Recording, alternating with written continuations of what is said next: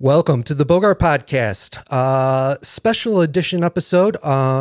This will probably be another Bogart's Friends episode, and what we have today is Ahmet Dadali, pro skier, competition winner, award winner, with us today. I'm very excited to have him. We grew up. We met. What was it? I think it was daycare camp. Yeah. We met, it was like Boy Scouts or something like that, right? It was like a day camp for, like basically our parents would send us off to like some random strangers just to take care of us for the day. But yeah, I mean, it's good to have you on. Was it 4-H camp? Like one of those ones out of Canandaigua? Did you meet up over there? Maybe. I'm not really sure. I'm pretty sure it was like a Boy Scouts, day camp that our parents, they had to work during the day. So they were like, well, this is only, you pay dues, and then they keep you for the whole, summertime. So, but I think that was what we did. Well, I don't remember that part of my life too much, but I do remember being like 5 years old and kicking it with you at the house. Yeah. Swimming in the pool, dude. Yeah. Jumping off of everything, and then it just took off from there. And actually just being home, I looked through all my old stuff. My mom keeps everything, right? Yeah. So I got old report cards. I got old photos. I got the old like journals and stuff. Yeah. And I see some cards from you when I'm like 6 years old or something, like happy birthday cards, and you scribbled a bunch of stuff with like there. a bunch of drawings, some stick people, stick me and everything. Yeah, dude, pretty epic to see that, bro. Yeah, and so we go back. We go way back. I grew up in right. So there was a dirt road that was like up this hill, Dugway, and he lived on the bottom on 64. And your dad made like a trail from the top of Dugway all the way down to your house. Yeah.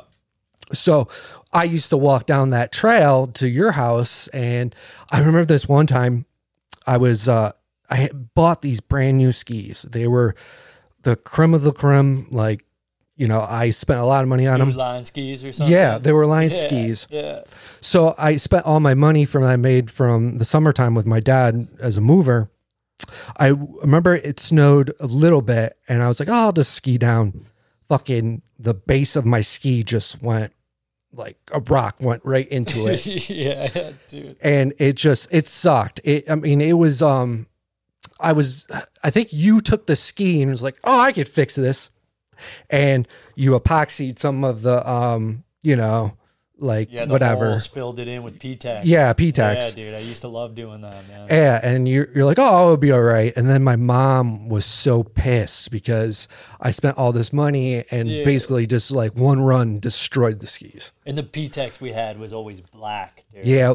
So it'd be like, probably you had red bases. Yeah. I'm not mistaken, the line skis. Yeah, red bases. Yeah. And then you got the big black strips through there. Right, yeah. Where the rocks in. Yeah. Probably all over that thing. So, I mean, it was, yeah. But, so we grew up skiing. It was a very cool time in life, I think. It was a lot of people didn't, give a shit of what the consequences were when you did something wrong. We went balls out. Like we were the rebels on the mountain. Man. Oh yeah. We were causing trouble every day over there. Yep. Building the jumps, doing flips. You couldn't go inverted at Bristol. No. So every time you got caught doing a backflip, they'd be coming after you trying to get your pass, and you're trying to ski away as fast as you can. Mm-hmm. But it was almost like a competition between us and the ski patrol, where I'm going to do this. He's looking that way right now, but I'm going to throw this. Mm-hmm. And hopefully he doesn't see me. And if he does, see ya. It was always like testing the luck and testing the boundaries of those fools. Man. Yeah. And I would remember, it was like nighttime, and we went to this closed trail and we were skiing down it. And you went way in front of me because I had the short little ski boards. Yeah. And so I'm like putting along, and then you see the security guard come out, and he's like, "You got to give me your pass," because we were at the bottom of the mountain, and it was over just, where Lower Galaxy is. Yep. That trail over there. And you got away, but I ended up getting my pass pulled. But yeah, so my parents weren't really happy about that. You know, it was just. Yeah, we did a lot of that, man. Yeah. I couldn't count how many times I got my pass pulled for skiing backcountry, out of bounds, you know, through those thick trees. Now you look at those trees, and I'm wondering how the heck we did it, dude. We had the skinny skis. You had some ski boards on that were like crushing through powder over there, the heaviest powder, you know, the heaviest snow, and just getting caught up on roots and branches. But that was the shit, dude. That was what you had to do. That was our backcountry. Yeah. Because we grew up in the East Coast, and like there is woods, but it's overgrown, and it is a nightmare sometimes to get through some of that stuff. I remember we used to do in the summertime too, is the trails that we were talking about earlier. We would pick up like sticks and stuff like that, getting ready for the winter coming up and stuff like that. Yeah, so, we'd find little trails throughout the forest there. Yeah, and we would up a little bit. Cleaned it up. But and then, boy, they were still less, like, just wide enough that your body fits through them. You know? Like these trees, just wide enough, man. Yeah. I can't believe we hadn't laced around a couple of those trees a bit more times, you know? Yeah. I'm sure we crashed into a fair share of them, but yeah, bro, we were skiing some pretty tight stuff back then. Yeah. Yeah. And, so we went elementary school, high school together. Did a lot of crazy shit. I think we went to school more because we wanted to do crazy shit after high school or after class.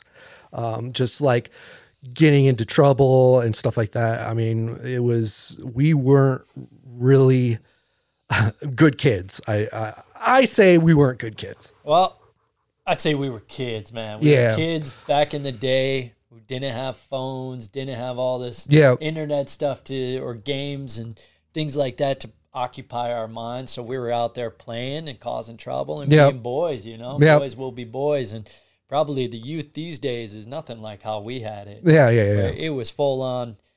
Your parents drop you off somewhere. You're out there all day. There's no calling them. They'll pick you up maybe sometime. Maybe they'll forget, you know. But you just go and do your thing. And boy, yeah, we would have some fun. Yeah. Causing a ruckus around town, around Naples, around Canandaigua, driving the cars and throwing stuff out of the cars, man. You remember that? Yeah, all right. So I think it was like either their junior or senior year, we got these water pistols. Oh, yeah. And balloons and stuff like that. And like, I don't know if this is true, but like one of them peed inside the Super Soaker or whatever. Yeah, that might have been me. And just driving around and just spraying these little kids that were probably innocent and walking home. We were just spraying them with piss water, and laughing our asses balloons. Off, it was too funny, man. Water balloons. I'm sure those were filled with piss too, and throwing them at kids.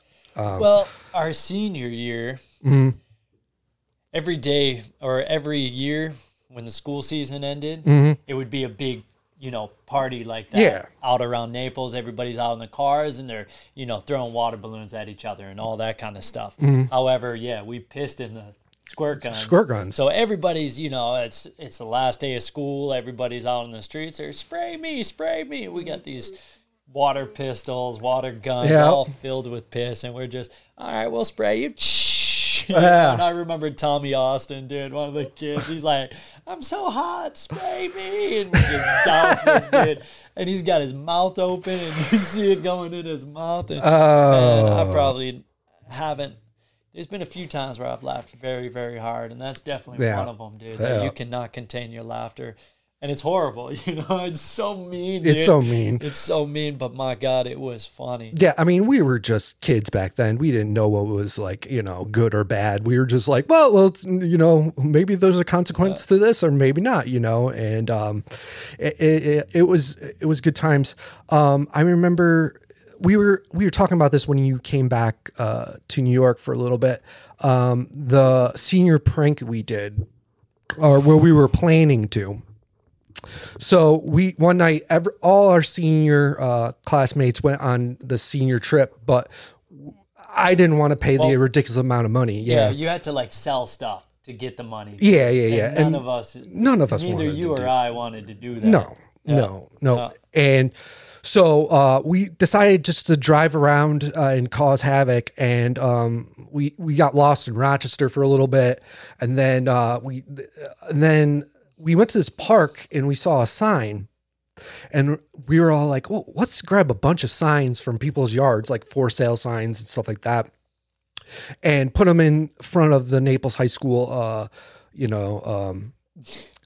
lawn, and then when everyone gets into work and kids get to school, they'll see all these signs everywhere."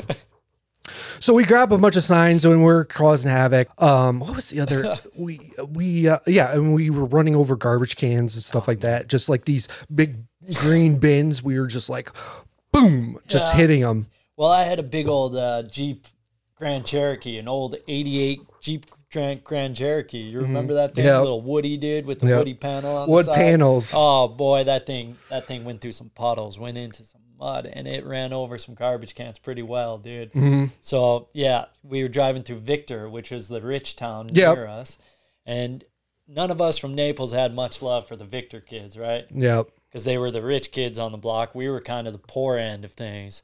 Mm-hmm. So we just went down, and must have been garbage day because every garbage can was out on the road, and we just plowed them, maybe 30 miles an hour, and hit every single one. Yeah.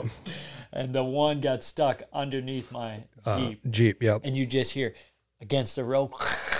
Yep. And it's, it's like 8 o'clock at night. Yeah, it was pretty late. 10 o'clock at night. I don't know. But it was dark out, and it's just so loud, man. We had to run out and try to get this garbage can out of there, but it was wedged in there so well that it was almost impossible to get out. Yep. We're on this rich people's avenue, and it's screeching, and there's garbage all over the place, and boy, dude, we got it out eventually. And now it's horrible. I feel bad about it, but you're a kid, and dude, that's how you learn when you're a kid. You do some troublemaker stuff, and then maybe you get in trouble for it, maybe you don't. But you experienced it. We took all the signs, right? And we had them ready to go to put in the yard in Naples. And we put them underneath this trailer on my road. And it was like a construction trailer. They were building something. I think it was a resort or something they were trying to build at one point. Yeah. But so we put the signs underneath the construction trailer. The next morning, the trailer was gone. They moved the trailer, took all the signs, and that our senior prank was spoiled, ruined. Dude. It was ruined. What did we do for a senior prank? I think we didn't end up able to do much because they knew we were a bad class. We were one of the classes in high school that they knew we were going to do some destructive stuff because everybody was pretty crazy. Yeah. And I remember them saying, if you guys do this senior prank, if you guys do anything, you are not going to graduate. Yeah. It was something along those lines to where we're all like, dude, I just want to get the hell out of this school. I don't know if I'm going to touch this. But, we did a bunch of pranks, besides the senior one, dude. Yeah. And we did, we did a few good things over there. Yeah. I remember pooping in front of the high school entrance, man. What? Yeah. Oh, yeah. Right before, I left it there that night. We went out that night. I took a big poop right in front of the doorway. So that way the next morning when the kids would come into school, there'd be a big giant turd right on the sidewalk, man. Yeah. We just thought it was hilarious. I still think it's hilarious. Like if I would see a big human poop right in front of your school door, you would just crack up. Huh? Yeah. I would. Yeah. But I'm immature still. But 35 years old and still immature. Bro. Yeah. But no, I mean, now if they did this and like you did poop in front of the doorway at some school, there would be a camera. There's cameras everywhere now. Yeah, Big Brother's watching, bro. Yeah, so I mean, you can't really, I don't know, you can't really get away with senior pranks anymore or any kind of prank, either because there's a consequence that happens afterwards that or they were more when we went to high school. It was more relaxed, like the punishments, I think. Yeah, I think so. Now it'd be the cops involved. Oh yeah, for You sure. know, you would be suspended from school. You're on camera, like you said. You know, it Yeah. was easy when we were kids, man. We didn't have really any cameras around, did we? I think that like I think we were in like 7th or 8th grade. We had like these really shitty cameras that only recorded for a half hour at a time, and so you got away Plenty of time. I don't remember how the camera system worked, but like there was a certain points of time the cameras weren't on, so that's when you had the chaos and stuff like that. You did shit like, you know, I don't know. I mean, but it was like a really shitty camera system. So yeah, I don't know. It's still easy to get around. Now it's a little bit too high tech. Everything is recorded 24/7 and it is, it's no fun. But yeah. And so I think, our senior year in high school, we were supposed to go to California together. I fell in love with this one girl that I met through the internet, and that's that. And then you know, forgot the message, bros before hoes, man. Yeah, and so I ended up staying in New York, and you moved out to, was it Colorado? Well, I ended up moving out to Utah. Yeah, because I decided California wasn't going to work out. And Utah was the new mecca for skiing, you know, for free skiing. All the guys our age from the East Coast had moved out to Utah. And it was a good move, man. I mean, it was really, that was like the up and starter place to be when you're moving on to the ski scene. Everybody was there. The cameras were all there. The streets were all there. You know, there was street rails everywhere, and you had a bunch of mountains to mess around on. And that's, you know, the first time we really started skiing real POW, you know. It was epic that first year out there. Yeah. And you missed it because of that woman. Yeah. And how long did you stay with that woman? So I think we broke up either, it was like so I was with her for like 2 years. 2 years? Yeah, I was with her for 2 years. You know, so this is funny. My dad was like, he was talking to me when I was at my all-time low, and he was like, you should have. After those 2 years or what? Yeah. So, later on in life? You know, after those 2 years, I was heavy a drinker. You know, I was on benzoids, and, you know, I was mixing both of them. What's the benzoid?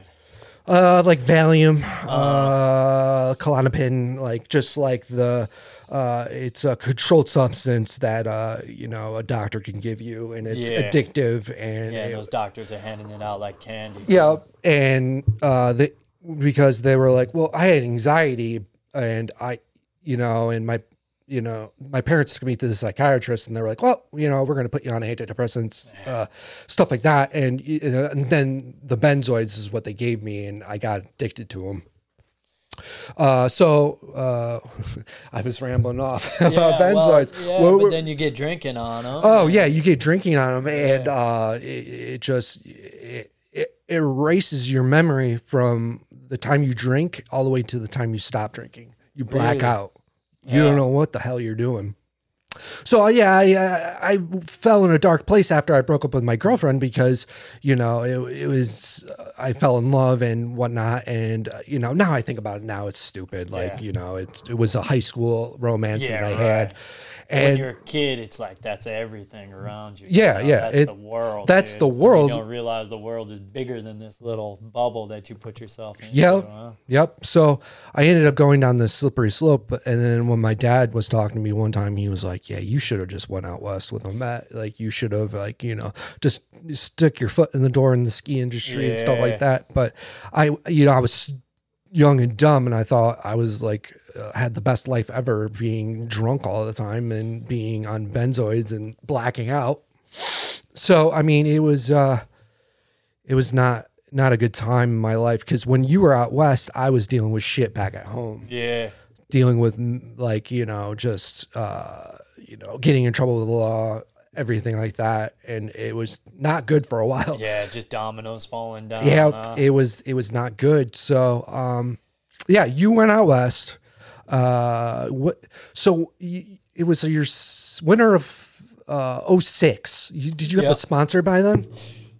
Let's see. So, yeah, I saved all my money, and we graduated '06, right? So after that, I stayed the whole summertime in New York, stacked as much money as I could, and then moved out with Adam Ross in Utah.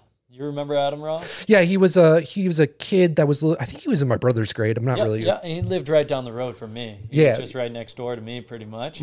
So I moved out with him. And at that time, I had ninth word skis. So I just had skis, free skis, and free goggles and stuff like that, but no paid contract.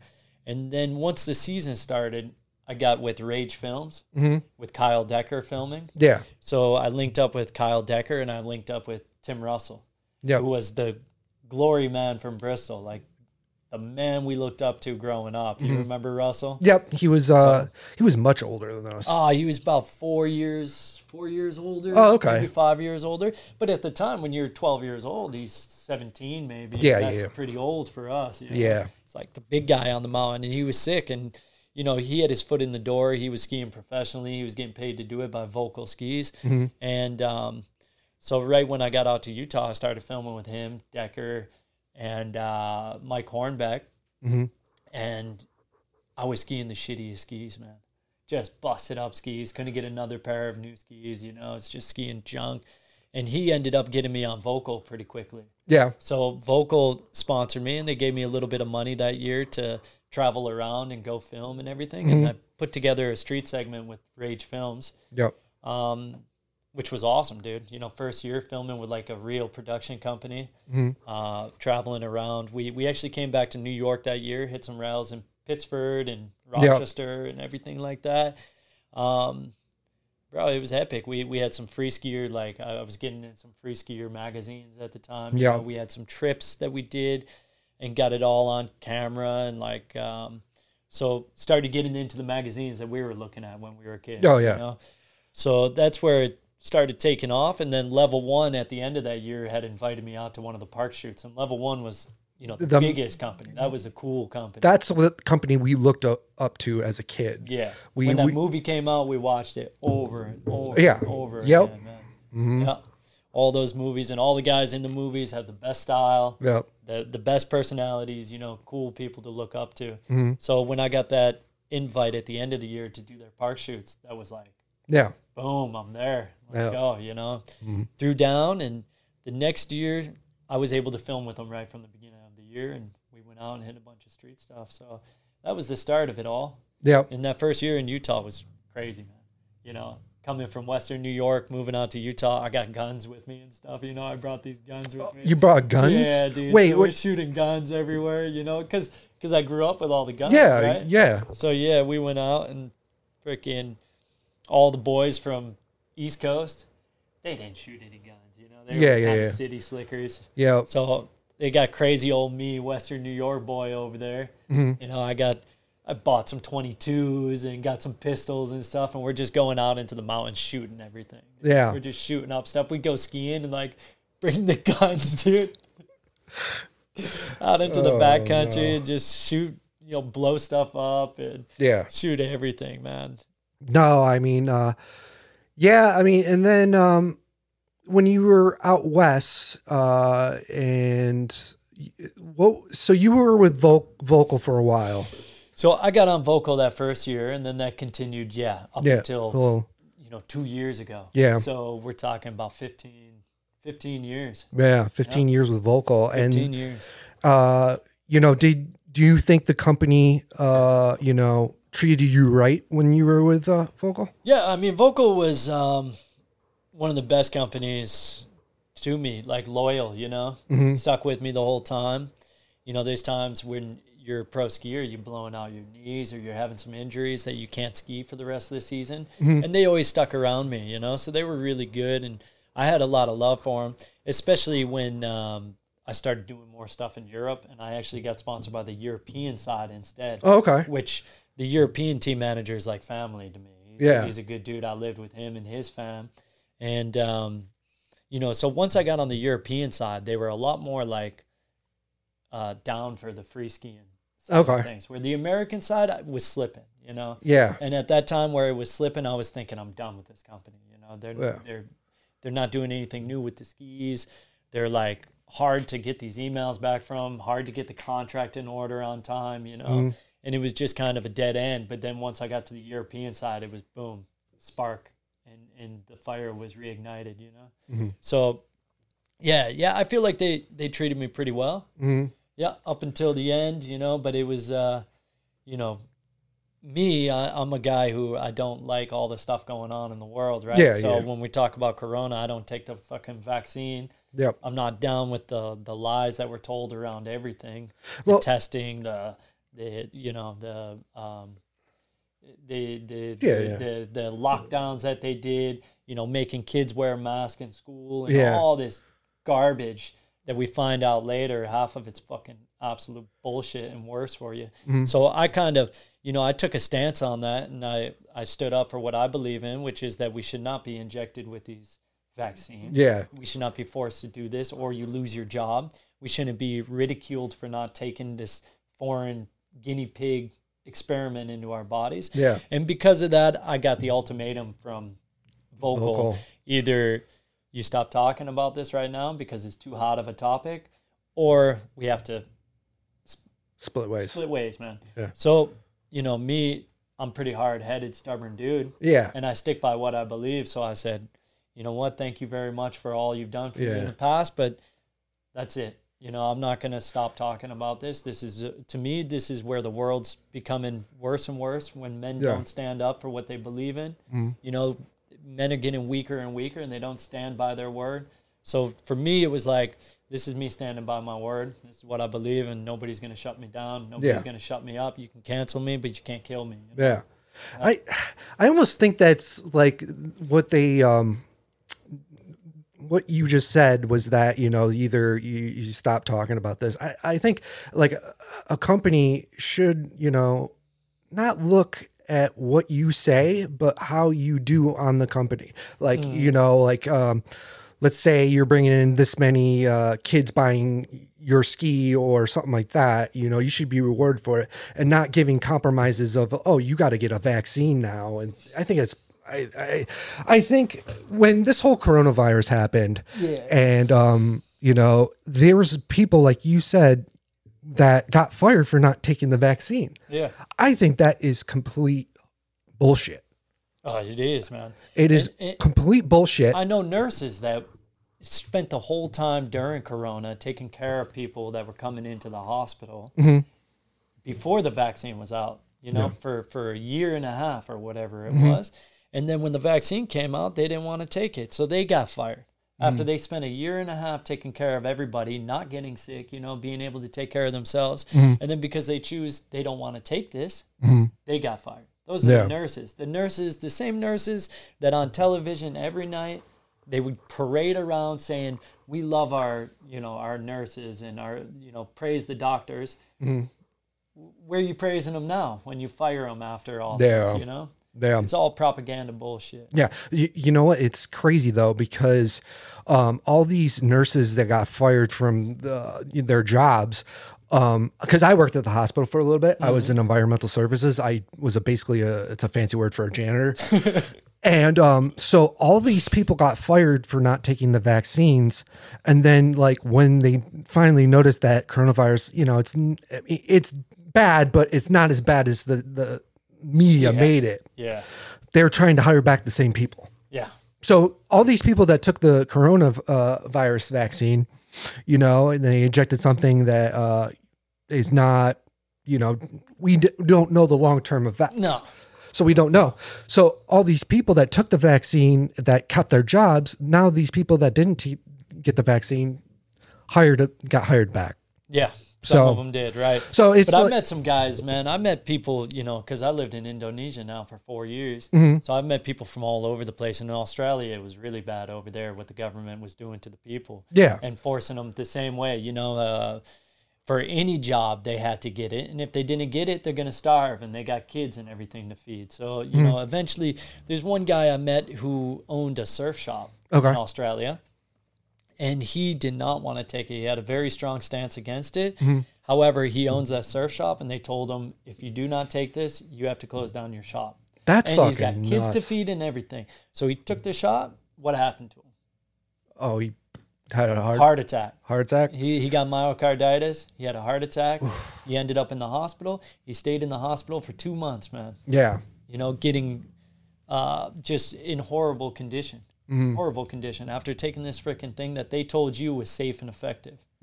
It's neither safe, and obviously it ain't effective. Yeah. Because we see how many people got the vaccine only to later get sick again. Yeah. You know, some of them get sick immediately after taking that thing. Other ones, they've gotten it 3 fucking times, dude. Yeah. And they've been boosted up, and they got all their Band-Aids on and showing them off. You know, I got the vaccine. Where's your vaccine?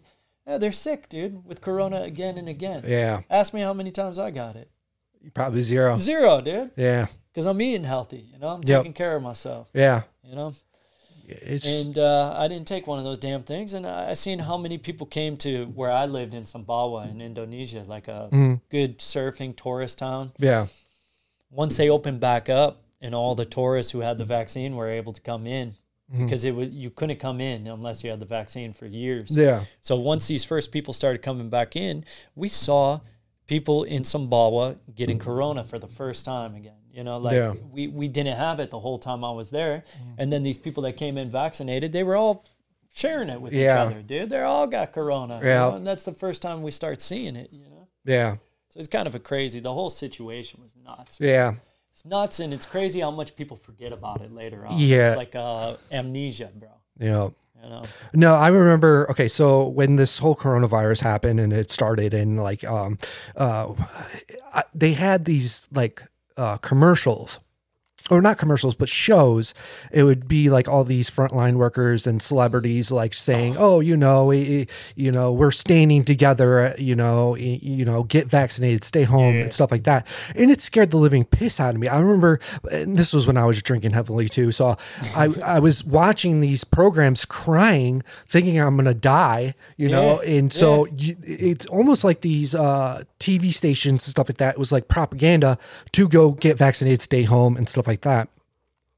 So, that's what they did, man. Yeah. I saw, it was the way that they handed out vaccines was crazy. So, same way they hand out opioids and benzoid and all that shit, right? Yeah. Yeah. So they basically, it was, you had to set up an appointment to get vaccinated, right? But it was like a drive-through vaccines. Stick like out literally, your arm and basically what they did was, the person that was getting the shot had to sit in the back seat of the car, and they would drive up, and then the nurse injected you drive away. Like it was almost like cattle. It is cattle, dude. It's almost like literally when I got there was a ton of people and cars. Yep. Like it reminded me of cattle. Just, yeah, bro. To get into one spot, eject you go on your way. Yep. You wait 2 weeks and you go back again, you get another ejection. Yeah. And it was almost like cattle. It is, dude. Here's your bovine shot, man. Yeah. Here's your bovine shot. Line up, sheep. We're gonna get you all right now. We're gonna inject you up and go on your way, and you're gonna be a study case in the future. Like we don't know what's gonna happen. Yeah. That stuff. So, people lined up and they took it, and I don't blame them for taking it. You took it, right? Yeah, I got nothing against anybody who took it at all. But the way that the propaganda machine had caused the fear and anxiety into people to make them take it, like you said, when you were watching the media, you're almost crying like, I might die, dude. I need to get this fucking shot, because they had induced so much fear and anxiety into the mass population of people. And when you do that, you're easily controllable. You're very easily controllable. You say, okay, I surrender. You help me. I don't know what to do, because everything you watch on television is telling you death is around the corner. Yeah. So they've it's mass psychosis. Yeah.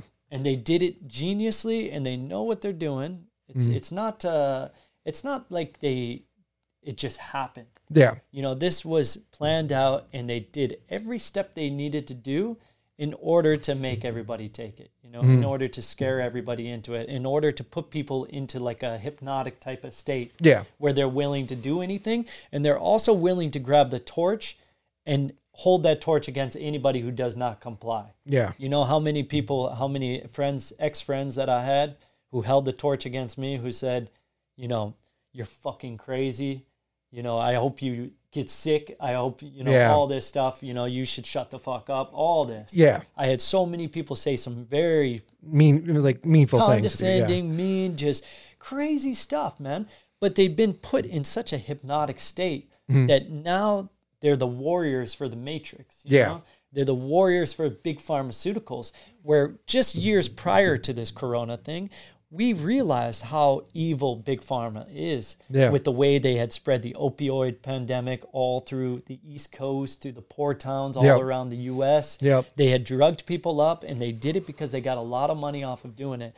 So before Corona happened, we knew that Big Pharma was evil.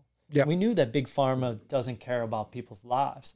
But the propaganda machine was so strong that they can turn these same people that used to know that into the next, you know, crown wearers of this whole thing, you know, who would take it upon their shoulders to demonize anybody who's not following what they're following out of their state of fear.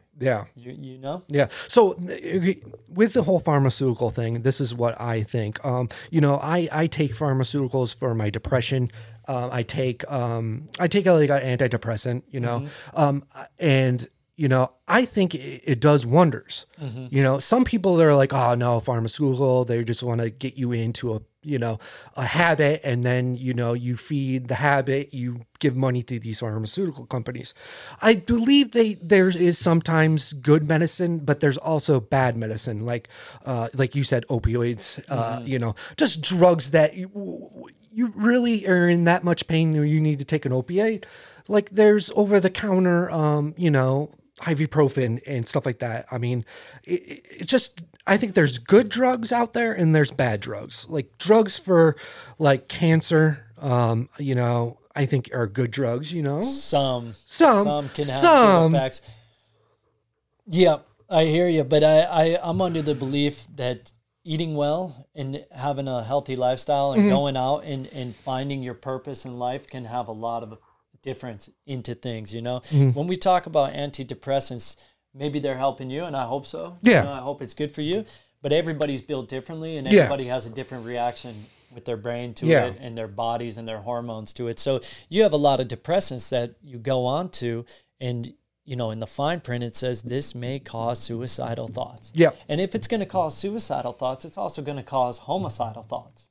Is it not? You know, if you're thinking, I want to kill myself, you also very easily may think, fuck this world, I'm going to kill somebody else. And then when we look at the mass murders that go on in the U.S., we have a huge rate of mass murders, right? You know, people shooting up schools, people shooting up the streets, people doing, you know, these mass shootings, right? And what they neglect to tell you is 90% of these people are on some kind of psychotropic drug. They're on like, some kind of antidepressant or higher, you know, or even more serious brain drug, you know? So that's 90% of them are actually on this. And that's what you don't hear about the mass shootings. You know, they'll blame it all on guns and guns being around. But they neglect to tell you that these people have been doped up for a long fucking time, man. I mean, I don't know if I agree with that almost 100%. Well, you can look up the statistics. Well, yeah, I mean, there's probably statistics, and I'm probably wrong, but I mean, but no, I mean, like, I think with that being said, like, antidepressants, right? They, like you said, they have warnings may cause suicidal thoughts. Well, you take the medication, it changes your mindset. And then once you take the medication for, I think it's like 30 days, you'll start feeling normal again, because it's almost like a trial period. It's like your body, like you said, you don't know if this is going to, you know, make you feel a certain way. So a lot of people that take antidepressants don't stay on antidepressants. They'll take it for like 3 days, say, hey, this ain't working for me. But it doesn't work like that. You have to take antidepressants for at least 30 days. The 30 days, and then your brain kind of, you know, oh, okay, so this isn't something new. I got to adjust to it. So, I mean, I don't know. But do you think there's something wrong with our society maybe that has caused so many people to have to go to these antidepressants? Because if we look at the amount of people in the U.S. that are put onto the antidepressants, it is phenomenally larger than any other country. Because so in my belief, we're put into, when I come back to, this is the first time I've been back in 5 years to New York, and I see how difficult it is to buy a bag of groceries. Yep. I see how much, if I turn on, my parents watching the TV all the time, and I watch the advertisement, it's depressing. Yeah. It's all drugs, it's all lawsuits, it's all, the country's in a bad place, nobody has any money, here's how we're going to save you money. So everything's like drawn to push you down into like a pit, a pit of depression where you feel like you can't rise up. You can't pay for your house mortgage because the mortgage is going up so much. So you feel like you can't even own a house, you can't start a family, you can't do all these things that were naturally built to be able to do. Yep. So we're put into the society that we lose our faith in our own futures, which is, to me, the stem of a lot of this depressing type of feeling that kind of captivates you, is this anxiety about the future. Where's the future going to go? What can I do? I have no control over anything. So in my belief, we've created a society that is a virus, and a lot of people are infected with that virus of negativity. And it has caused this epidemic of needing depressants. And it's nobody's fault. It's the system's fucking fault. Yeah. Because if you go to Indonesia, nobody's taking it. Yeah. Nobody's on it, and nobody's killing themselves at these extreme rates, Yeah. If we go to my island in Indonesia, you never hear of a suicide. And I'll tell you what they have. They have a strong family, strong family values. They have God in their life. So they have, this belief in a higher power and a bigger purpose to their lives, which I think helps tremendously. They eat healthy, and they're out all day in the sun. Yeah. They're playing all day from the time they're kids, dude. They're out in the sun, and they're doing things, and they're productive, and they don't have a lot of money. Yeah. But they can buy houses, they can have families, and they can take care of themselves. Yeah. Hey guys, if you want to support the podcast, you can always get a shirt, the Bogart Podcast shirt. Just email me at thebogartpodcast@gmail.com, and I will send you out a shirt. I think they're only, $25 for a shirt. But yeah, so if you want to help me out in the podcast, just get a shirt. Email me, thebogartpodcast@gmail.com. All right, back to the interview. And you know what? I agree with you that like the value, or like the way America is right now, like it's just it's all propaganda. It's all like, you watch the news and it's just all facts that are not 100%. It's all it's all propaganda. It's all propaganda. It's all propaganda. And yeah. So I'll tell you where that propaganda came from real quick. I'll just go off on this little rant. The propaganda starts. Well, there was a purveyor of propaganda. The guy who made it was actually from the States, I believe, to include it into advertisements. But Germany was very good at propaganda. During World War II, Hitler was the master of propaganda. He had it absolutely sorted out to a T. He knew how to captivate people's minds and to do it very easily. Very simple messages. After World War II, we took all those Nazis over into the U.S. Project Paperclip, where we took thousands of Nazis, scientists, doctors, soldiers, high up in the military ranking, and we brought them over here, and they got put in charge of the CIA, they got put in charge of NASA, they got put in charge of huge governmental positional powers into... No, they did. You look it up, brother. I'm not saying anything that ain't untrue. You look up Project Paperclip. Anybody watching this right now? Yeah. They look that up. Project Paperclip. It's a real thing. It's documented, and that's what they did. And they were able to include the propaganda that they already had. Yeah. And they were able to take the research that they had already done in the pharmaceutical realms, in the military realms, the military industrial complex. They were able to push it over here. So they were factually Nazis taken over and brought to America, and they had been put into those positions where they had a lot of control over the future. Mm-hmm. Now, this is what I think about it, though. You know, these war criminals that were over, you know, the Nazis that, you know, you said that they brought over to represent something or do something. Why would you think they would take war criminals like someone that we were against in World War II and make them into authority? Bro, a lot of reasons. Yeah. Yeah. First of all, they don't see them as war criminals. Okay. First of all, they took a small amount of their war criminals, of the Nazis, and they put them up on trial. The trial was meant for all of us to see justice being served in our eyes. However, they had such an advancement in different technologies in different realms, especially in psychological operations. In knowing the minds of people, because they were able to study the minds of people, especially in the concentration camps and stuff like this. You know? So they're able to dive in much deeper than we're able to do, because we did not hold these, well, America did hold a lot of unethical practices on, you know, mentally retarded people and stuff like this, gay people, everything. But the Nazis were able to do it to everybody, you know, to loads of people. And they were able to bring, so what they were able to find, what they were able to discover with that is highly valuable information, whether it's weaponry, psychology, pharmaceutical druggery, or, you know, all the different realms. So you would not want those people to die with that knowledge. You would want to use that knowledge in order for your country to expand their ability to control over a population. Like, let me tell you, in the camps, they use fluoride in the water. Okay. So in the Jewish camps, they would use fluoride in the water because it would make people more obedient. I understand. They give them high amounts of that, and then what do you see in our water? You know, after World War II, they start to fluoridate all the water. It makes you more lethargic. Is a good word for it. So more tired out, more obedient to different things. You know, I mean, like, isn't fluoride? Don't they put it in like water because it's like the? That's what they want you to believe for your teeth. For your teeth. No. Like horrible for your teeth. Oh, okay. Horrible for your teeth.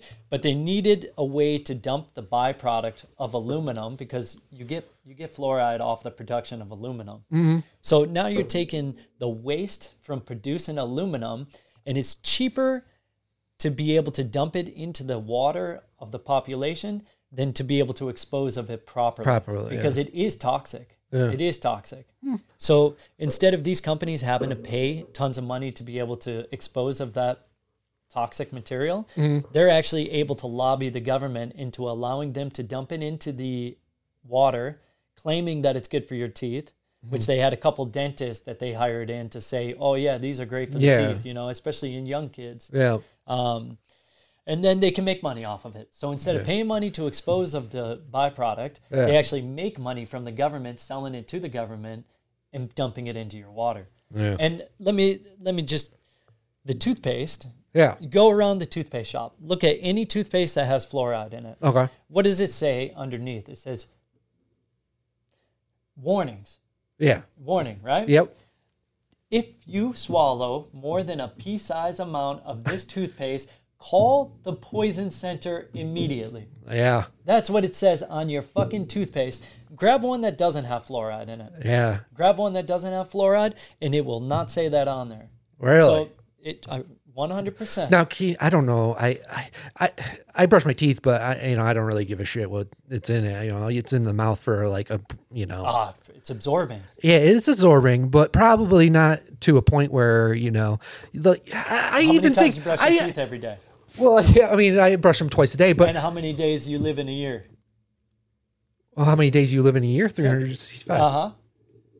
So now you're talking 830. Yeah, good point. Good point. That this is in your mouth. Yeah. And your tongue is a huge absorber of everything. That's why if you have like a a supplement, like a powder supplement that's good for you, let's say magnesium, you take it on your tongue and you let it absorb through your tongue. Yeah. And they actually say hydrating yourself with water, it's best to allow the water to be in your mouth and on your tongue because you absorb it through your tongue. Now you're brushing your teeth with fluoride, a toxic material, and it's going into your bloodstream. Yeah. So you don't think, oh yeah, I spit it out, I spit the toothpaste out, but you are absorbing a lot of that toxic material into your body. But you wouldn't put arsenic in your mouth and then spit it out, would you? No. Yeah. Well, now what do you think about like the with the Food and Drug Administration to put the fluoride into toothpaste and stuff like that? So you think that's just, what do you think about Food and Drug Administration is paid 60% of their budget from the companies they're supposed to be monitoring. Okay, so they're paid off to allow products to be on the market. The food and bro, in this world, everything's upside down. Mm-hmm.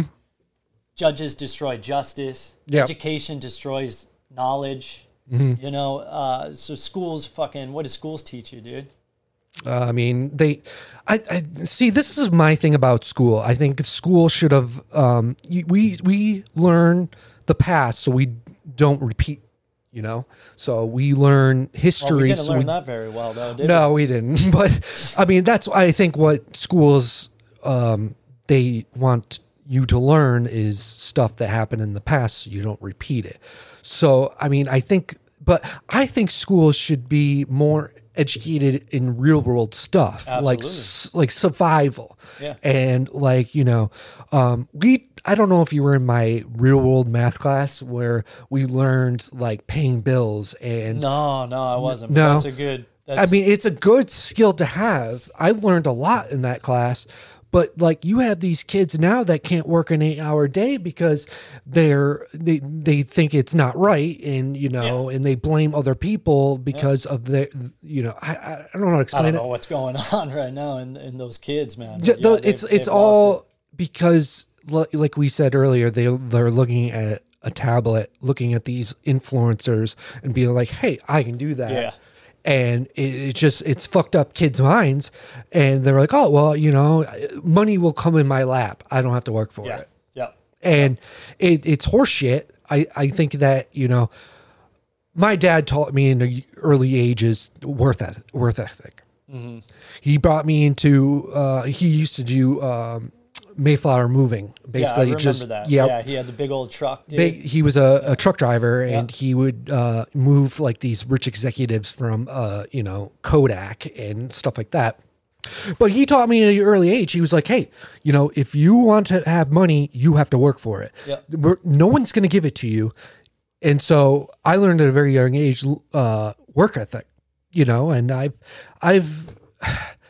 I've had jobs where I've hated it and stuff like that, but you have to do, and you do it. You have to do it to survive. Yeah. Nothing gets handed to you anymore. Nothing. Yeah. I mean, but some people do get shit handed to them, like what is the welfare and stuff like that. Yeah. Welfare. Yeah. I don't agree with some of it. I don't. But it's to a point where it's like people on welfare are eating better than people that are working, and it's horseshit. Yep. I think that's... And those people who are working are paying for those people to eat better than them. Mm-hmm. It is horseshit. It is horseshit. I mean, I live in a trailer park. Yeah. And I don't know what all these people in the trailer park do, but I imagine some of them do have some kind of, income where it's by the government, not by, and it pisses me off that my neighbor can drink all day, and get paid to drink all day while I have to bust my ass at work, and to make a decent living. It pisses me off. Well, it should be illegal. First of all, the taxes that we're taxed to create a welfare state are supposed to be illegal according to the Constitution. That's our private property. The money that we make by putting ourselves out for work. That's supposed to be our money. Yeah. So when we create a welfare state, the purpose of it is government can take more control over the people. If you have to abide by the government in order to get paid, you're going to be a puppet of the government. You know, you're going to fall right in line with everything that government wants to do. And it's communism. Yeah. I mean, communism is straight up a government that provides over the people. Like, you have to work for that government for it to give you the money, you know? So what they're creating is a new type of communism over the U.S. And they're destroying this work for your money, you know? So, of course, these people aren't going to work if they're going to get a fucking paycheck by the government. Yeah. And they're stealing our money for it, you know? I'm not for the welfare state whatsoever. Yeah. I think it is an atrocity. I think it's a absolute thievery of hardworking people. Yeah. You know, I get when people have a hard time, you know, like, you know, they get fired from some jobs and they need a little bit of assistance to get to the next job. Yeah. But that's not how it's being used. Yeah. Now, no, it's not. And, you know, I've had, you know, I mean, I think disability is a whole different game. Disability certainly is. Yeah. You know, people that can't work, like, let's say someone with one leg, but you know, some people with one legs do work. So, but I mean, I'm the disabilities where you can't work, like if you're in pain 24/7, that's understandable. Absolutely. But if you're claiming disability because you have some kind of, I don't know, just like some horse shit excuse to not work, I think that should be criminalized. It should be. And I want to jump back to the school real quick. Yeah. Because here's a quote from Rockefeller. He said, with the school system, what's he say? I do not want a country of creative thinkers. I want a country of workers. Yep. So he's one of the biggest assets one of the biggest pushers of the public school system, right? And that's how he views it. So create a factory of workers, you know, people that are like, they don't know anything else. They're not creative in their own ways. They're not coming up with their own businesses, but more so they're looking to just work the factories and be drones for the system, you know? Yeah. So our school system teaches you just enough in order for you to enter into the work world and never exceed a certain level. You know, and when you say that though, you know, I agree with you, but at the same time, you know, I learned a lot of dumb stuff in high school that like we don't use today. That's like, like I said before, the real world stuff they should lean more onto. Well, like they should surviving. Be pushing our creativity, you know, pushing us to become entrepreneurs. Like, you know, America was so successful at one point because we were inventing everything. Yeah, we were creative. We were coming up with new companies, and when you come up with your own company, you weren't getting taxed to hell, you know? Yeah. Because right now you get taxed to hell, so it's preventing any entrepreneurship from actually developing. Yeah. Whereas before, entrepreneurship was pushed. It was like praised, you know, for you to be an entrepreneur. Now they smash you down, dude, and they put their Amazon up. You know, you can't own a shop in Canandaigua anymore. No. Everybody buys everything from Walmart. They buy everything from Amazon. And going back to Corona, what shops were open? Your mom and pop shop wasn't open, right? Yep. You had to go to Walmart. Yep. So they crushed any entrepreneurship that was around. And that's the point of this whole system. Yeah. You know, is to keep you from pursuing your own future, keep you in their future only. And that's where I'm like stoked on you. Like you've always had a mind that has come up with different things to do. You know? Like when we were kids, you're making hats, you know, you want to sell some hats. We were making hats. Well, you know, when I was a kid, I always thought I could make like $1 million off of some stupid idea that I had. Why can't you, right? Yeah, you know, true.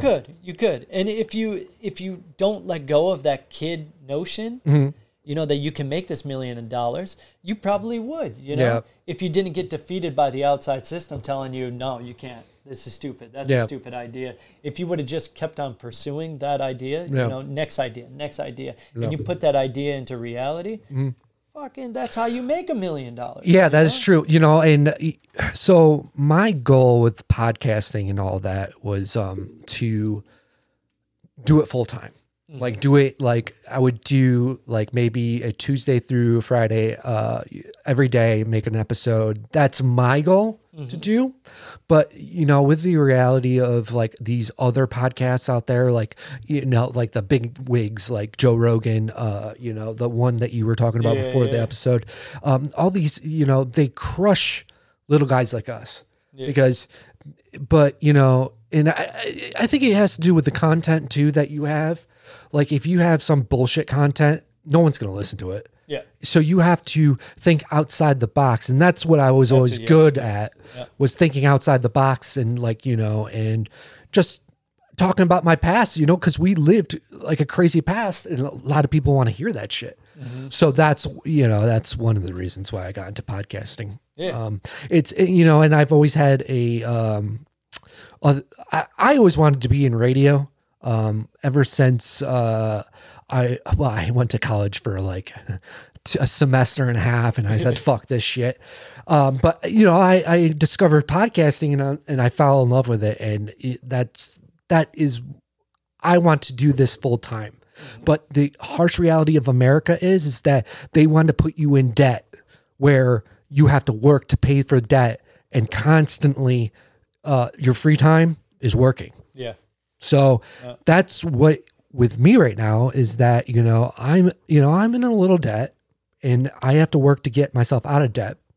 I think that these credit card companies are making you so easy to get one. Oh yeah. So they're like, oh, we'll give you $7,000 to spend. Yeah. And so it's just like, it's like a kid in a candy store. Like you're like, oh, you can get as much candy as you want and just pay 2 pieces of Tootsie Rolls a year. And they put you in fucking debt. Oh. And it's the average person is in so much debt that they have to work until they're like 70, 75. Yeah. And it's horseshit. Yeah.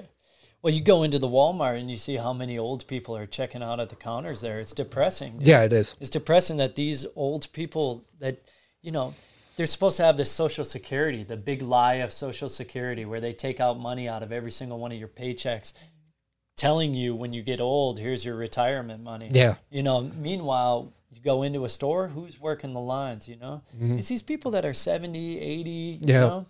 And then I look at my parents too, you know, like they work their whole lives. My father's still working the bees, you know, he does the bees. He loves doing it. This is what keeps him alive. You know, working is, you know, my dad, he's a worker. Yeah, he's a worker. He just goes and goes and goes, dude. He needs something to do, and that's what keeps him going.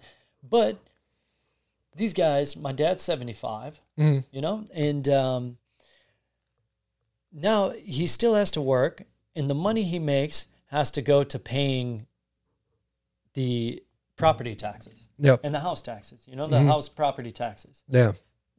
It's like they're in their 70s and they still have to pay these taxes on a house that they've owned for fucking 40 years. Yeah. 40 years they've owned this house straight up, and they still got to pay the state. Oh, yeah. So where's the private property there? So what I'm saying is, man, even you work your whole life, you're paid up on everything, you're not in debt, but they still keep you just lingering on, you know, just barely hanging on and having to pay any kind of money that you have back into the government. You know? And then I even thought the other day just about, you know, because my mom's got this sicknesses, like the cancer stuff, and you see them, you see how many older people, when they're getting at this older age, have some kind of sickness, disease, you know, like cancers and all this stuff. And a lot of the cancers and all this is coming from the toxic chemicals that are around everywhere, us, that are in our waters, that are in our food, you know. All this shit is false, right? All this shit is fake, and it's fucking put in there. And these people get so sick that at the end of their lives, they're paying all the rest of their money that they've accumulated their whole lives. They're paying it right to the pharmaceutical industry. So it's ending, you know, it's like the last, you know, that money that would go to your kids, you know, your what do they call it? Your will. You know, the money that you would pass on, the generational money that you would give to your kids to hopefully have a good life too, is all stolen again by the system, you know, by these pharmaceutical companies have gotten people so sick that they have to trade in all that last little scrap of money they have at the end of their life back into them. Yeah, and it seems like America. I read this article about how like America has the highest rating of cancer out of every, and it's so true. Like when you put in like a shitload of chemicals just to make your bagel last like a week longer, like it is so crazy. And you know but it's so much cheaper. Just let's say to eat healthier right now. Yeah.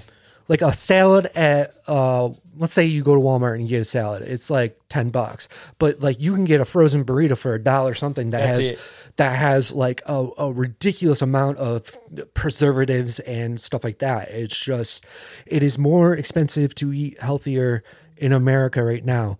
Mm-hmm. I mean, so let me ask you, do you think that's done on purpose, or do you think that's just, a byproduct? I think it is. These companies think, hey, you know, we can make some money off this, so let's jack up the price to eat healthier. Mm-hmm. And I don't think that shit is right.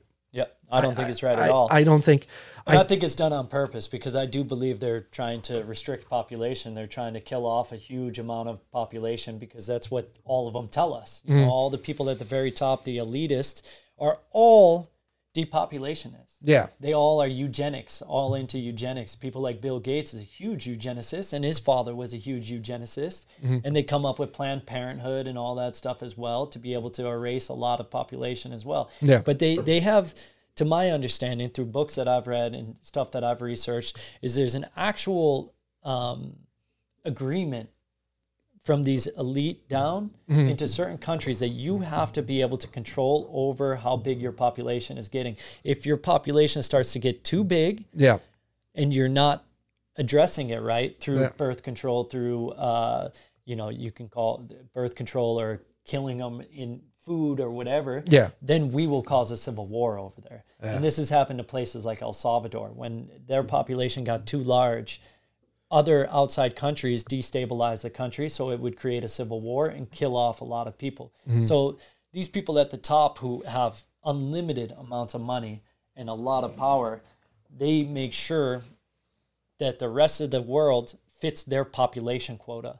So there's ways to do this. Food, by causing this food and the cancer, you keep people holding on just long enough to take all their money back in, absorb all their money. You do it through war. You know, look at all the war we have going on in the Middle East. We're killing everybody over there. We've been killing people over there for, since we've been in high school. You know, they've been bombing over there. All over the world, they're starting these wars for no reason, right? Disease is a huge one. Corona was a big one. We see Corona come out of the fucking laboratory in Wuhan.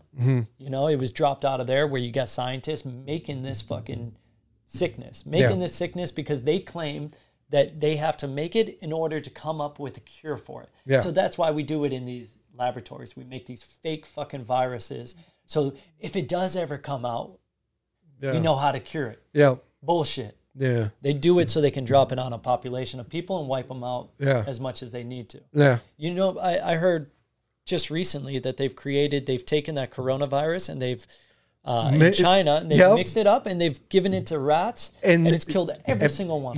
It's so stupid, because you would think that, with this coronavirus why would you fool around with it even more? Like, why? Like, what is the point of making a crazier strand of coronavirus where it killed 99% of the rats? It's so dumb. Like, and I understand the whole population thing. I don't know. I mean, I think that it's just a virus that basically puts fear into people, and then that fear is profit. Fear is profit, and beyond profit, because profit is only so much. Power is what the real objective is. It's all power, man. Because look, how many times have you looked at how much money these people have made and you said, what do you need all this money for? You already got this. They don't need all that money. But what comes with the money is the power over countries. If you have that amount of money, you have power over the people, you have power over the countries. And that's what they're trying to get. These are power-hungry fucking psychopaths at the top. And fucking psychopaths want to control over another person. Like, say you meet somebody who wants to control everything about you. You're dating a chick. Let's say the chick was fucking nuts, dude, and she controlled everything about you. She gets a kick out of it, you know? She loves having that control over you. Yep. And you would probably consider her a psychopath. Now we talk to people at the very top that were able to scratch and nail their way to the top through families and generations staying at the top. These are the queens and the kings and the princes and the nobles that had existed during the feudal systems.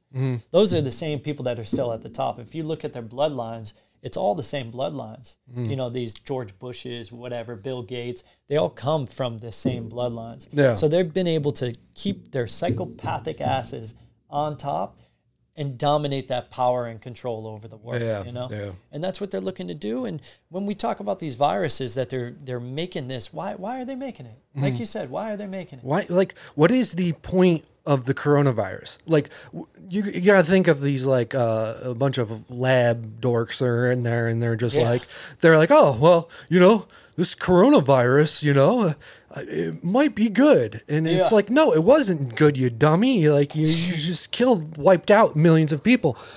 But yeah, it's just, I don't know why they're messing around with a strand of coronavirus that has a 99% kill rate. Psychopaths, my friend. Yeah. But it's just it's a psychopathic world up at the top, man. And they say, you know, if you were to look at the CEOs, people who are in CEO positions in the world, I think it's like 90-something% of them are legitimately psychopaths if you were able to evaluate them, you know? Yeah. So the world's run by them. Yeah. Psychopaths, pedophiles, fucking Satanists. It's all there, dude. Yeah. So now you live in Indonesia. Now I live in Indonesia for that reason. Yeah. For that reason. So Indonesia, how did you end up there? Like, what made you think, hey, I'm going to go to Indonesia and live there? Again, Corona, dude. Yeah, it's all Corona. Well, you know, I went to Indonesia in 2018, maybe. Yeah. 2017 or 18, and it was nice, man. It's beautiful. The life is simple. Yeah. You know, surfing's good. You're out in the sun. It's sick, man. It's just a sick, awesome place to be, and you feel free. Yeah. You feel unrestricted. Yeah. You feel like there's not, you know, when I live over here, I got 3 times where cops have held guns to my head over here. Oh, really? Like, yeah, man. 3 times, dude. 3 separate times. The last time was very serious. And, you know, after that kind of stuff happens to you, you're looking over your shoulder all the time. Oh, you know? I would Anytime you too, see a police, dude, you start sweating, you know, and you start looking this way, that way. If you're driving a car and he's behind you, you're freaking out. I mean, you're freaking out anyway, whether you have guns at your head or not, because the cops are always trying to get you for something. Yeah. So I felt like living in the States, I was just on this constant like watch, you know, like watching my back everywhere. And I felt so like contained, you know, scared for the one time that it happens that they fucking shoot and kill me or something. Yep. Or they arrest me for something stupid, you know, and hold you in jail for something stupid. So anyway, I'd been living in Austria in the winter times, and I was out in Austria skiing in 2019. And then Corona hit. Yeah. And because I think the way I do, you know, I look into all the conspiracies, which are just facts that are later to be facts, you know? Yeah. So I knew that they were going to cause a disease. Yeah. I knew it. I knew how they would do it. I knew there would be lockdowns. There would be all this craziness that we saw. The forced vaccination. Already knew it before, because people that are smarter than me and looked into things before me also said it, you know, and then you put it all together and you connect the dots. That's what's going to happen. So when I was in Austria, they closed down all the ski resorts, and I said, okay, this is serious. Finally happening. Yeah, this is what I've been looking at. Yeah. You know?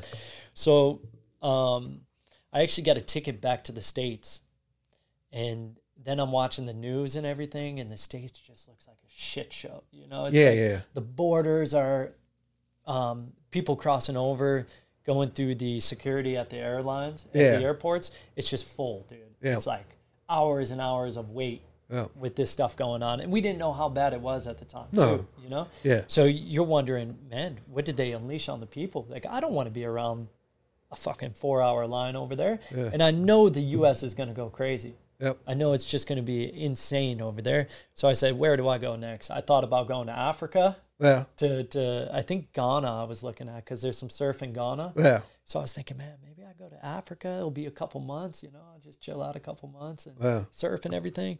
Or I go to Indonesia, which I already know. And I just decided, all right, cancel my plane ticket to the U.S. Mm-hmm.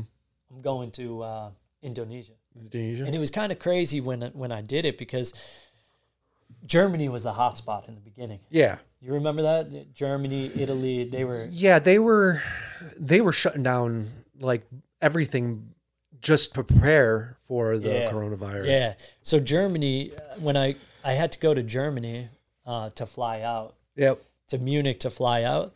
And my flight was in a couple days. I got done skiing one day with Tom before they closed the ski resorts. And his girlfriend tells me, hey, man, they're closing the borders tonight. Oh, shit. You have to get to the airport now, So I packed all my stuff up. I took a train, and it was a crazy train, dude. There's like hardly any people on there. They're wearing face masks. It looked like a zombie apocalypse. Yep. It was just like this fucking out of a movie, dude. Mm-hmm. Everybody's like wary of each other, looking around at each other like, you're going to get me sick, Mm-hmm. And then I got into Munich. I took my first flight into Athens, Greece. And then from there, I was supposed to fly into Singapore. Yeah. But then I go in to check in at the counter, and they tell me, well, you came from Germany. You're not allowed to fly into Singapore. They just banned anybody from Germany yesterday. So I'm like, fuck, man. So I had to rebook a ticket with Turkish Airlines where I would fly into somewhere else. Yeah. And I made these fake receipts that I'd been in Greece the whole time. So I made like these fake ski tickets. And the fake receipts. And it was like, okay, I could show them this, So I got up to the counter. I had to wait in there for 12 hours, dude. And then I get to the counter, and this lady just did not want me to go, She's like, dude, she's trying to find because there's all types of new rules coming out constantly, right? Mm-hmm. Where you can go. So she's holding me up there forever, man. And then I finally got on that plane, finally got out of there, and I felt like I wasn't going to make it. Yeah. It's like you're running from a storm the whole time, dude. Like the tornado's behind you, and you're in a car just zooming away like fuck, and every turn you make is like coming around the other corner.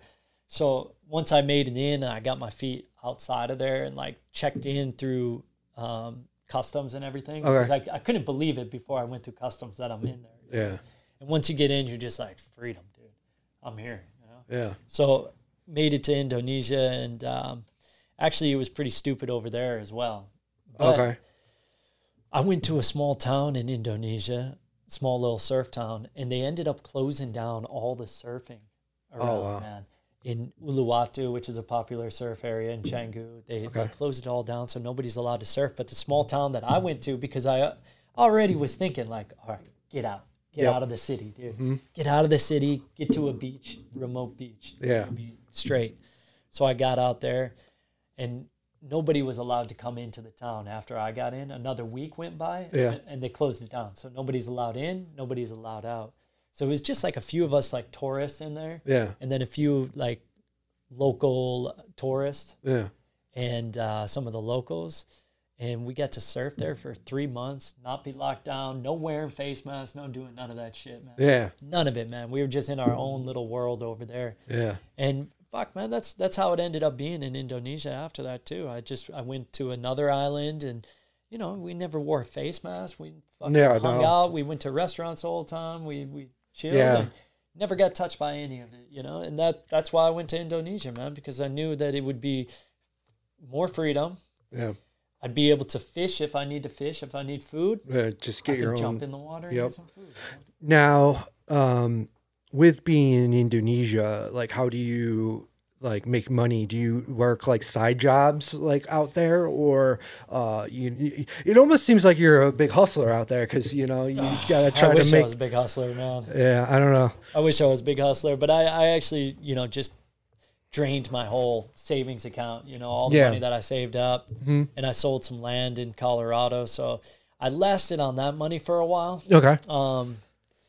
And then I started up a spearfishing company. Yeah. So I spent a lot of money to like start that up, and would rent out the guns. But now I'm starting to do it more, Yeah, okay. Years ago, it wasn't really taking off. Yeah. And now I manage a surf resort on a small island out there. Yeah. So I got a job managing a cool, really nice surf resort on a beautiful island. And I don't make much money, but, you know, good, simple life. If you're happy, that's all that matters, right? I mean, you do what you love. And in a lot of people like me, you know, I do stuff that I don't love, like to make money, and it sucks. Like I talked about this in my last episode of the podcast. You have these like fucking little kids making millions of dollars off of these YouTube and just like a bunch of these stupid like video games. And how can they be rewarded with so much money off of something that is not contributing to a society whatsoever? You know, they're fucking playing a game. But that's how brainwashed people are, is that they'll watch, you know, I see kids watching other kids playing these video games. And it's like, what the go outside, dude. Yeah, really. Go play, man. Yeah. It's a weird world we live in that is just, it's all greed. It's backwards, man. Everything's backwards, dude. Yep. It's all let's make money the easiest way and get, you know, and so if I had to like give one life advice through this episode is don't open up a credit card. Don't get loans. Just work hard for your money, spend it wisely and whatnot. So, I mean, dude, 100%, man. Yeah. So you definitely have to stay out of debt. Yeah. Don't go into debt in the first place, man. Yeah. Cause if you don't feel like college is right for you, don't go to college. No, don't go to college. Don't go to college looking for a freaking liberal arts degree. You know? And waste 4 years of money and 4 years of your time. Go out there, get yourself an idea and make your idea work. You know? Yeah. That's what I would say. Before I always thought that like taking a bye year off of high school and going into your first year of college, I thought that was the most stupidest idea. Now I don't anymore. I think that you should take time off of school after high school and just be like, hey, you know, maybe I like this, maybe I don't, you know, kind of live life a little bit, because you were brought up in a society where you were told from the age of kindergarten all the way up to 12th grade that, you know, you have to live life this way. You have to do life, you know, they teach you stuff. I don't know how to explain it, but it's just, they teach you stuff to learn, but you don't use half of it. And they brainwash you to go to college and be like, because if you don't go to college, you're going to be a piece of shit their whole life. Yeah, it's a business. It's a business, bro. And school is a business. Yeah. I think I do all right with living. You know, I bought a place. You know, I have, I pay lot fee. You know, which sucks. But I mean, now we're looking at a house, right? We're looking to buy a house. It's fucking impossible because the house market in the state of New York is ridiculous. Yeah, I heard it. It blew up tremendously. It is the most ridiculous thing. We took a look at this house down the road, and they wanted a ridiculous amount of money, and it was a piece of shit. Like it needed so much work, and that closed for over, I think, $50,000 of what they were asking for, because people buy these houses and turn them into Airbnbs, and there is no, and then you have the whole Farmington, New York. It's just all these houses that look the same. They're building cookie cutter houses. Cutter houses. Yeah. They want a ridiculous amount of money for those. They want $500,000 for one of these houses. They're not going to sell. They're just going to go. People are going to buy them and turn them into Airbnbs. It's ridiculous now.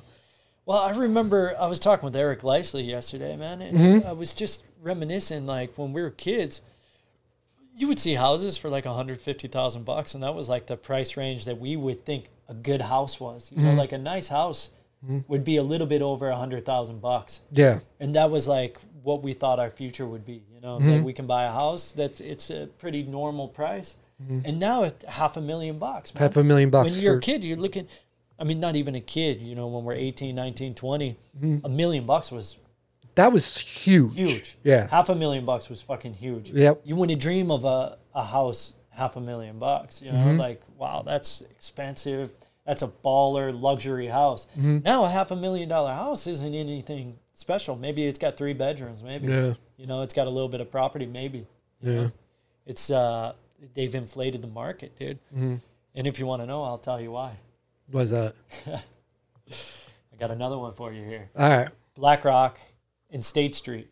They're 2 huge hedge fund companies. Okay. They own all the big corporations. Mm-hmm. They have a majority share in. So they control over a majority of the big corporations that you would talk about, like whether it's Nestle or whatever, right? Mm-hmm. But they're buying up the houses. Yeah. They're buying up a huge amount of houses around different cities.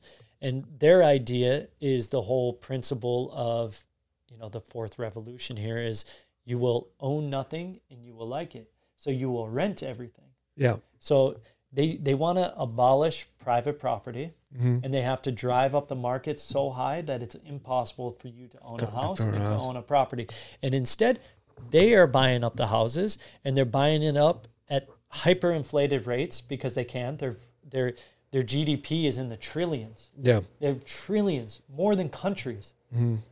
These 2 companies. So they can spend a ridiculous amount of money buying up all the houses, and then they'll rent it back to you. Yeah. They'll rent it back.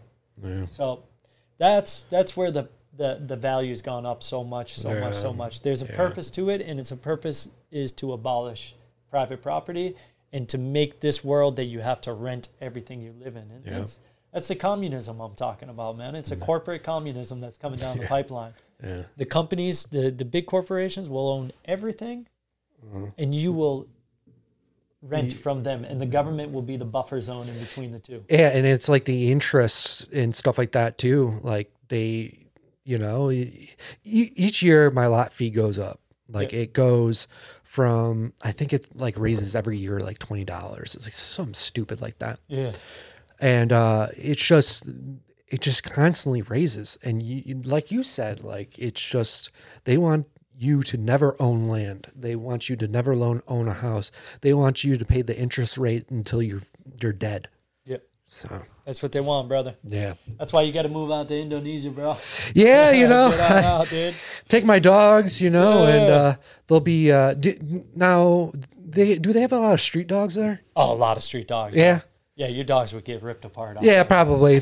My dogs are, you know, they're pretty soft, man. Yeah, they're pretty soft. They have we spoil them to death, though. I mean, they're our fur babies, and you know, I always, my parents never really had any pets. No, I remember they had a dog. They had a dog, but that was because my mom was getting sick and needed a companion for the day.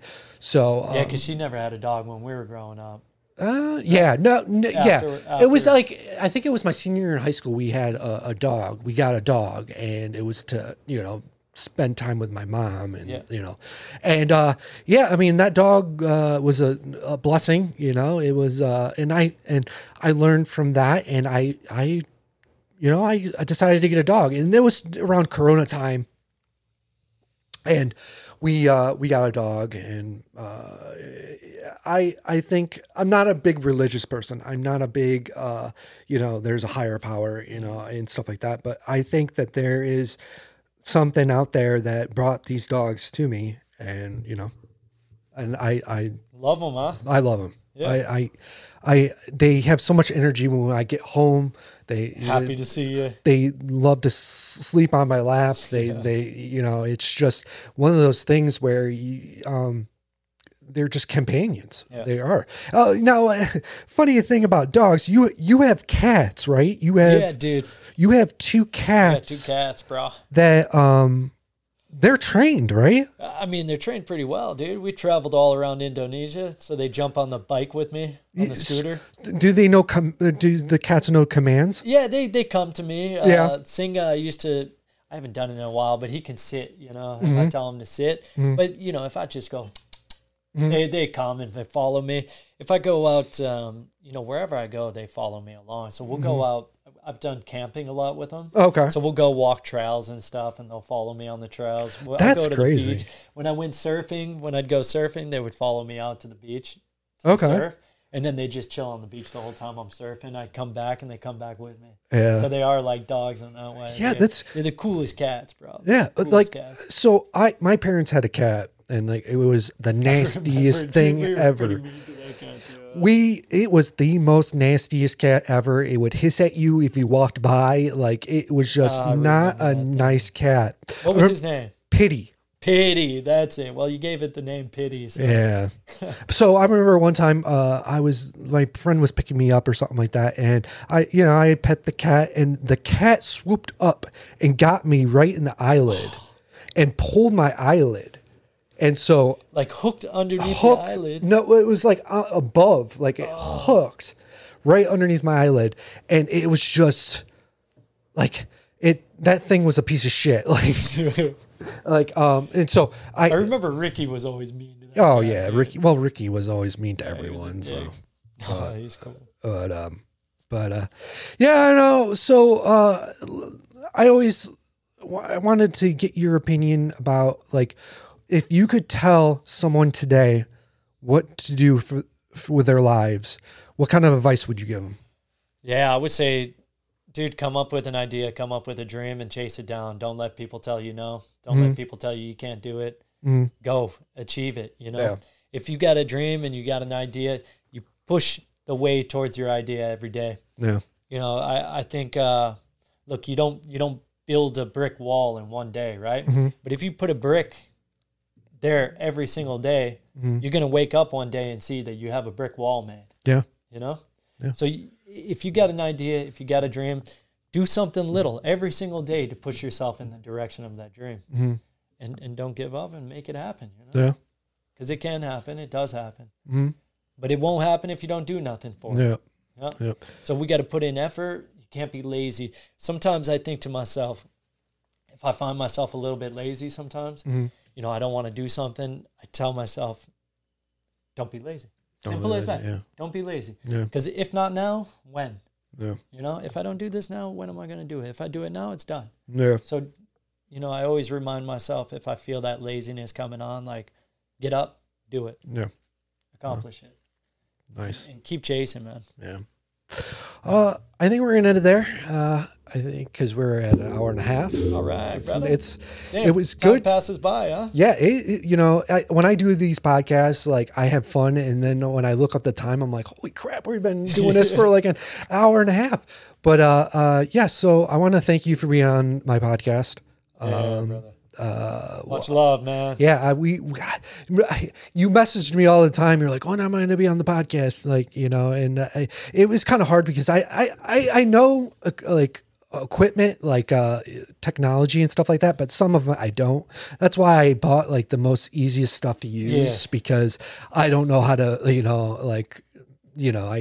know how to explain it. And my computer's pretty shit back in Indo. Dude. Yeah. And shit connection, Yeah, so. It's better we finally got to meet up in person and do this. So, yeah. Person, bro.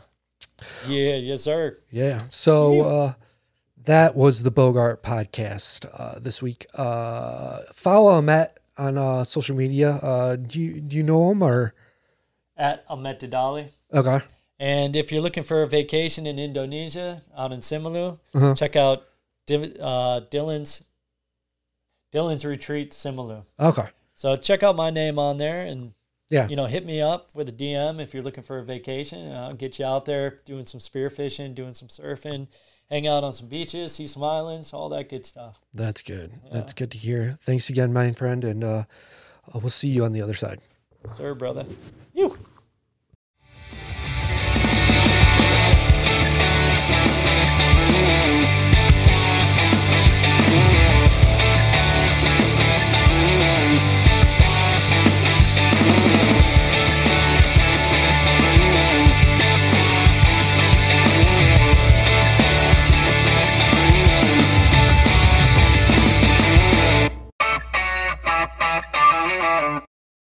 This has been a Beer Pirate Radio production.